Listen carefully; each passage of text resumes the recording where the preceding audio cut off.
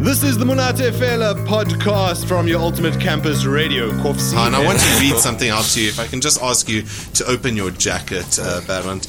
The loss or giving up of something as a penalty for wrongdoing. The director and his mentor of forfeiture here joining us, Barend and De Beer. You've got to get your voortrekker names right. I apologize. It's very Afrikaans. Yeah. No, quite. So, I mean, we're speaking forfeiture. You were explaining to me off air, like it's quite interesting. You wrote it, you directing it, and more importantly, it's got no actual genre. Yeah. So, what compelled you as one of your first plays to write to make a genreless play? I don't know. You don't do these things now, willingly. In my second year, I had this epiphany one evening, or was it afternoon? I kind of took a nap sometimes, and then I just woke up and then to get to my computer and started writing, and then all of a sudden it started to come out, and it became something entirely different from what you would expect from a realistic play. It became something completely anti-realistic. It went through a whole process. I mean, it's been 2 years in development now. The script itself, it went from Afrikaans text over to an English text. It's why I wouldn't say that it's why I would say that it doesn't actually have a genre is because it's heavily influenced by the avant-gardes and by the whole postmodern movement of breaking conventions and not keeping to certain rules within conventional theatre. Well, let me turn to De Beer here, because you've been teaching Barend for I think 3 or 4 years now, and he's gone through the degree, done really well. I've enjoyed all the shows of the few that I've seen, but it must be quite surreal to have students actually start writing their own scripts. Is that something that just happens normally? I think that's the most enjoyable part of the job, is seeing students become independent theatre practitioners. It kind of validates the work that you're doing, so you can finally see, okay, they understand what you've taught them, and they go out and they make the theatre. So it's really, really exciting. But Barend, this was your own initiative. It wasn't part of like any homework you had to do or any course. You were just like... I was just like, okay, let's go. Clearly, the degree isn't packed enough. You should give them more work. We'll try our best. No, but that's pretty awesome. So now you've got this production. What are your anticipations, your hopes for it? I really hope that people who are coming to go and watch the production, that they don't go to the production that they want to see a linear storyline. It's a cause and effect. I want them to go and sit and just experience theatre, not just in an audio but more of the visual side of theatre. It's way over. It's form over content, out and out. And I want people to just go and sit and see theatre in a way that I don't think they traditionally are used to. It's a lot more fun. You don't actually have to sit and follow a story. You can just experience moments and moments and moments. So what you're trying to establish yourself is as the Tarantino of the stage. I wouldn't go that far, but we all aim for something. Oh, very good. So now, have you ever performed this play before? Is this going to be one of the first performances? This is going to be it's debuting this year. Yeah. So I mean, you are of course also going to the Grahamstown or the National Arts Festival. Yes. To Grahamstown, or as it's now known, Makanda. There we go. So very close to Wakanda. Yeah. Very good. And obviously that's going to be the debut then. Yes. Okay. Yes. So how do you, as a practitioner, fresh out of varsity, how are you able to get access to a national arts festival?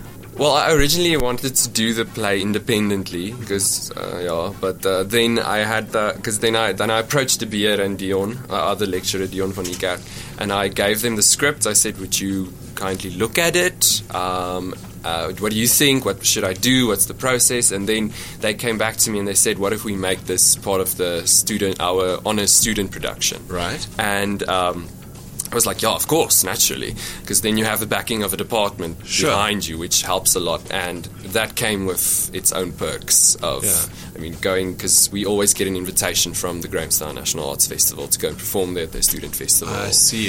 And then the Fringe Festival here also has been very kind to give us a slot at the Fringe Festival as well, because of the department's affiliation with the festival. But now you have these two platforms, which is fantastic and pretty exceptional for, like, what would you honors student now? Yes, I'm an honors student. And so, obviously, there must be, once it's successful, something you want to leverage that into, like you've leveraged your connection to the department to actually get them. The success of having these, what do you want to leverage that into for maybe the next 6 months or the next year? What are the plans for Badant going forward? Well, this isn't going to be the last shows of this production. We will be doing it at the end of the year as well at the department, where we will play around with the venue as well itself. But there's another script that I also wrote that is also in the pipeline for maybe next year. We're still waiting for confirmation on that, so I'm not going to give away too much about that. And then as well, also other ideas that are there. So the bank is still full. And the bank is still full. Yes. It's ready to give to it's a socialistic bank, so it's ready to give to the people. So no, it's next year. I'm going to continue with my masters as well. So you don't want to break the connection that you have with the department that has been really good for you. And has helped you a lot. So, no, there is definitely stuff coming. Just waiting for confirmation on those things. You're not letting go of him, are you? No, definitely not. And also, I mean, a lot of the work he's going to do in the theatre is dependent on financing. Yeah. So right now, at the moment, we're all sitting and waiting for the money to flow in. All right. As soon as that happens, if you're listening and you have some spare change, or maybe a check, who still has a checkbook? Maybe you have a checkbook and you just feel like writing some zeros with a 1 on the end. That's on the right end. Yes. That would be the left end. Then send it our way. We'll speak a little bit more about forfeiture and the play itself in just a moment. But first, getting into the thing you listen to Kovsie FM for, it's the great music here on your Ultimate Campus Radio. Wish you were gay. Billie Eilish coming your way on the Manate Fela Breakfast. Still in studio with Badant and De Beer, the men of forfeiture. A little read something for you. 3 people removed from society must atone for the sins they committed whilst outside. Seth, Amy, and Rainan? Did I get that right? Yes, you did. Rainan live under a certain rule of the sinister Kerez. You must stop me when I get this wrong. The name has changed for that one. Oh, I see. Yeah, Who asks them of certain things. Then there is another name, Ghostly. Ghosty. That sounds really cool. It doesn't sound as sinister as you probably make him out to be. The sheet goes to torments and mocks the 3. Okay, now it doesn't sound cool anyway. Mental illness, addiction, violence, and power has become the norm for this group of people. Come and see how they destroy themselves. Well, it's not very bright and shiny, is it now, Badant? No. So, you said you woke up one morning or one afternoon or one evening after too much tuck, and then you decided to write this. So, there must have been something that inspired this from before you went to sleep. What came of this? I think one thing that I've always, when there was one word, it's in Afrikaans, it was maankyker. Yeah. So it was moon watcher. That's where it started. I thought about this one person sitting outside his house, maybe on a porch, looking up at the moon, and then you get into this weird introspective space where you start to think about where you are in life and where you're going in life. And I think that's where the inspiration started, was this person looking up at the moon and becoming aware of his humanity, basically. All right. And what can we expect? Because I see age restriction 16, but then it gives me language, violence, sex, and nudity, which kind of prompts me to think it should be 18. Whatever. What's to expect? Will I be offended? Yeah, I think you'll be. I mean, okay, well, I don't get offended by it. I mean, because I wrote it. But I think some people might be offended. I think the word would rather be you'll be uncomfortable. Oh, fantastic. It's quite unsettling, I would say. There's the word. Okay. Yes, So unsettling, and so what would compel me to go want to watch it?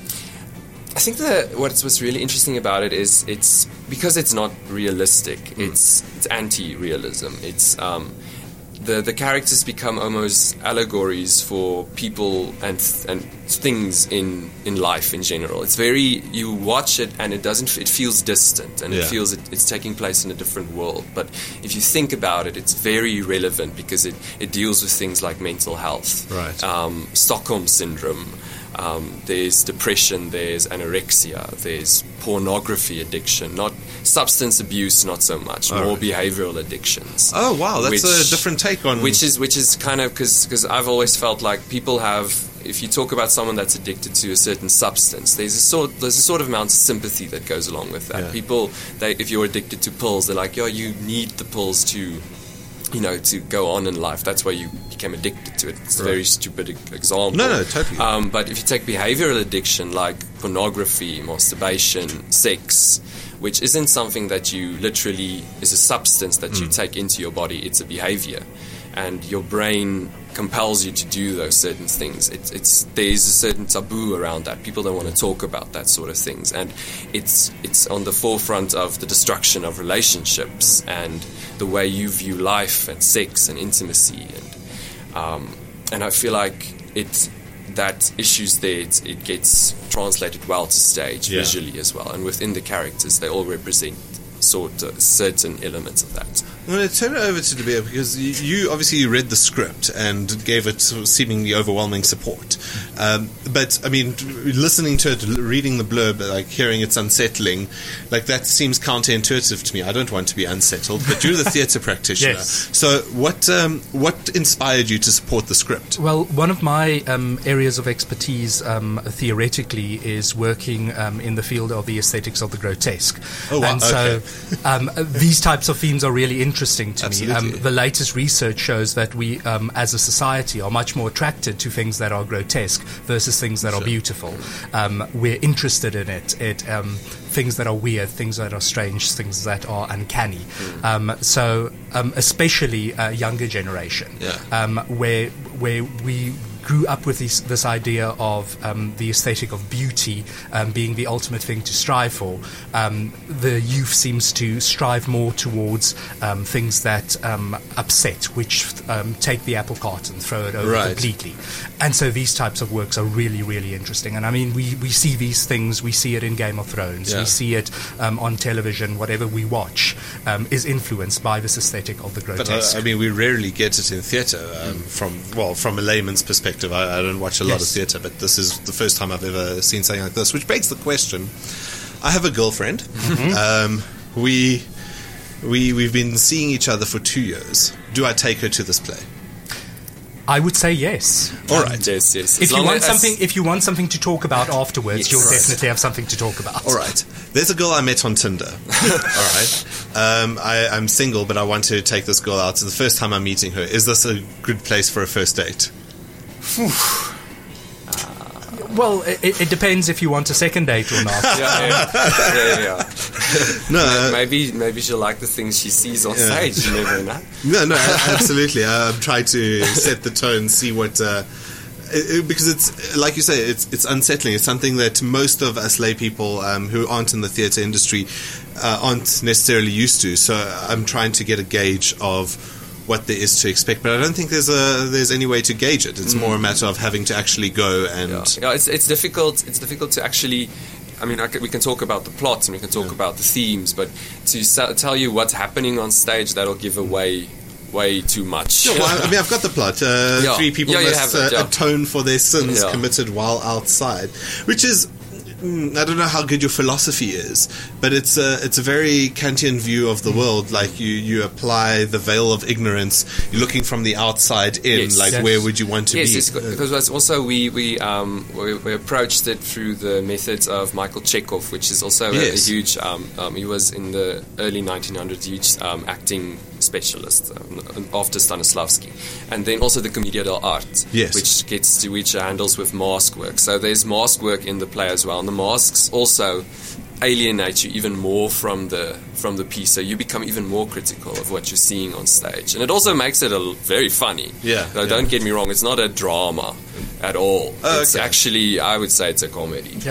And I mean, grotesque comedy. A grotesque comedy. And if you think that actors have to play with masks on their stage, your instrument is your face. That's what you communicate your emotions through. So working with these masks, the actors really have to work physically to get their emotions across. So it's really an interesting watch. Well, looking forward to watching it, and if I do want to, but if anyone else wants to out there, which I'm sure I'll recommend because I'm more curious than anything else. What are the times and dates and venues that we can watch? All right, so I could give you the times for the Grahamstown one as well. Yeah, if you happen to be in if you happen to go home, today, or you're there if you're listening online or whatever. At the National Arts Festival, we have 3 shows at the rehearsal room. It's the 28th of June at 11, the 29th of June at 8:30 p.m., and then the 30th of June, 4 o'clock in the afternoon. And then here at the Fringe Festival, we have 2 performances, and it's at the Creative Kilowatt EXR Room 2, so it's there at the EXR Rooms, the 4th of July at 8 o'clock in the evening, and the 5th of July, 10 o'clock in the morning. Oh, fantastic. And you say it's going to be a laugh as well? Yeah. Okay. Yeah, you'll definitely, it'll make you laugh, and it'll make you uncomfortable, it might make you cry, it might make you feel angry. That's good. Emotion is good. All right. Well, here's the thing. If you're not curious, and if you're not interested in theatre, and if you still don't want to watch Forfeiture based on everything that we've discussed here, you're a fool, but also definitely still go, because it's one of the few times you'll be able to actually go to the EXR and still smile. Yes, and experience a different emotion. Absolutely.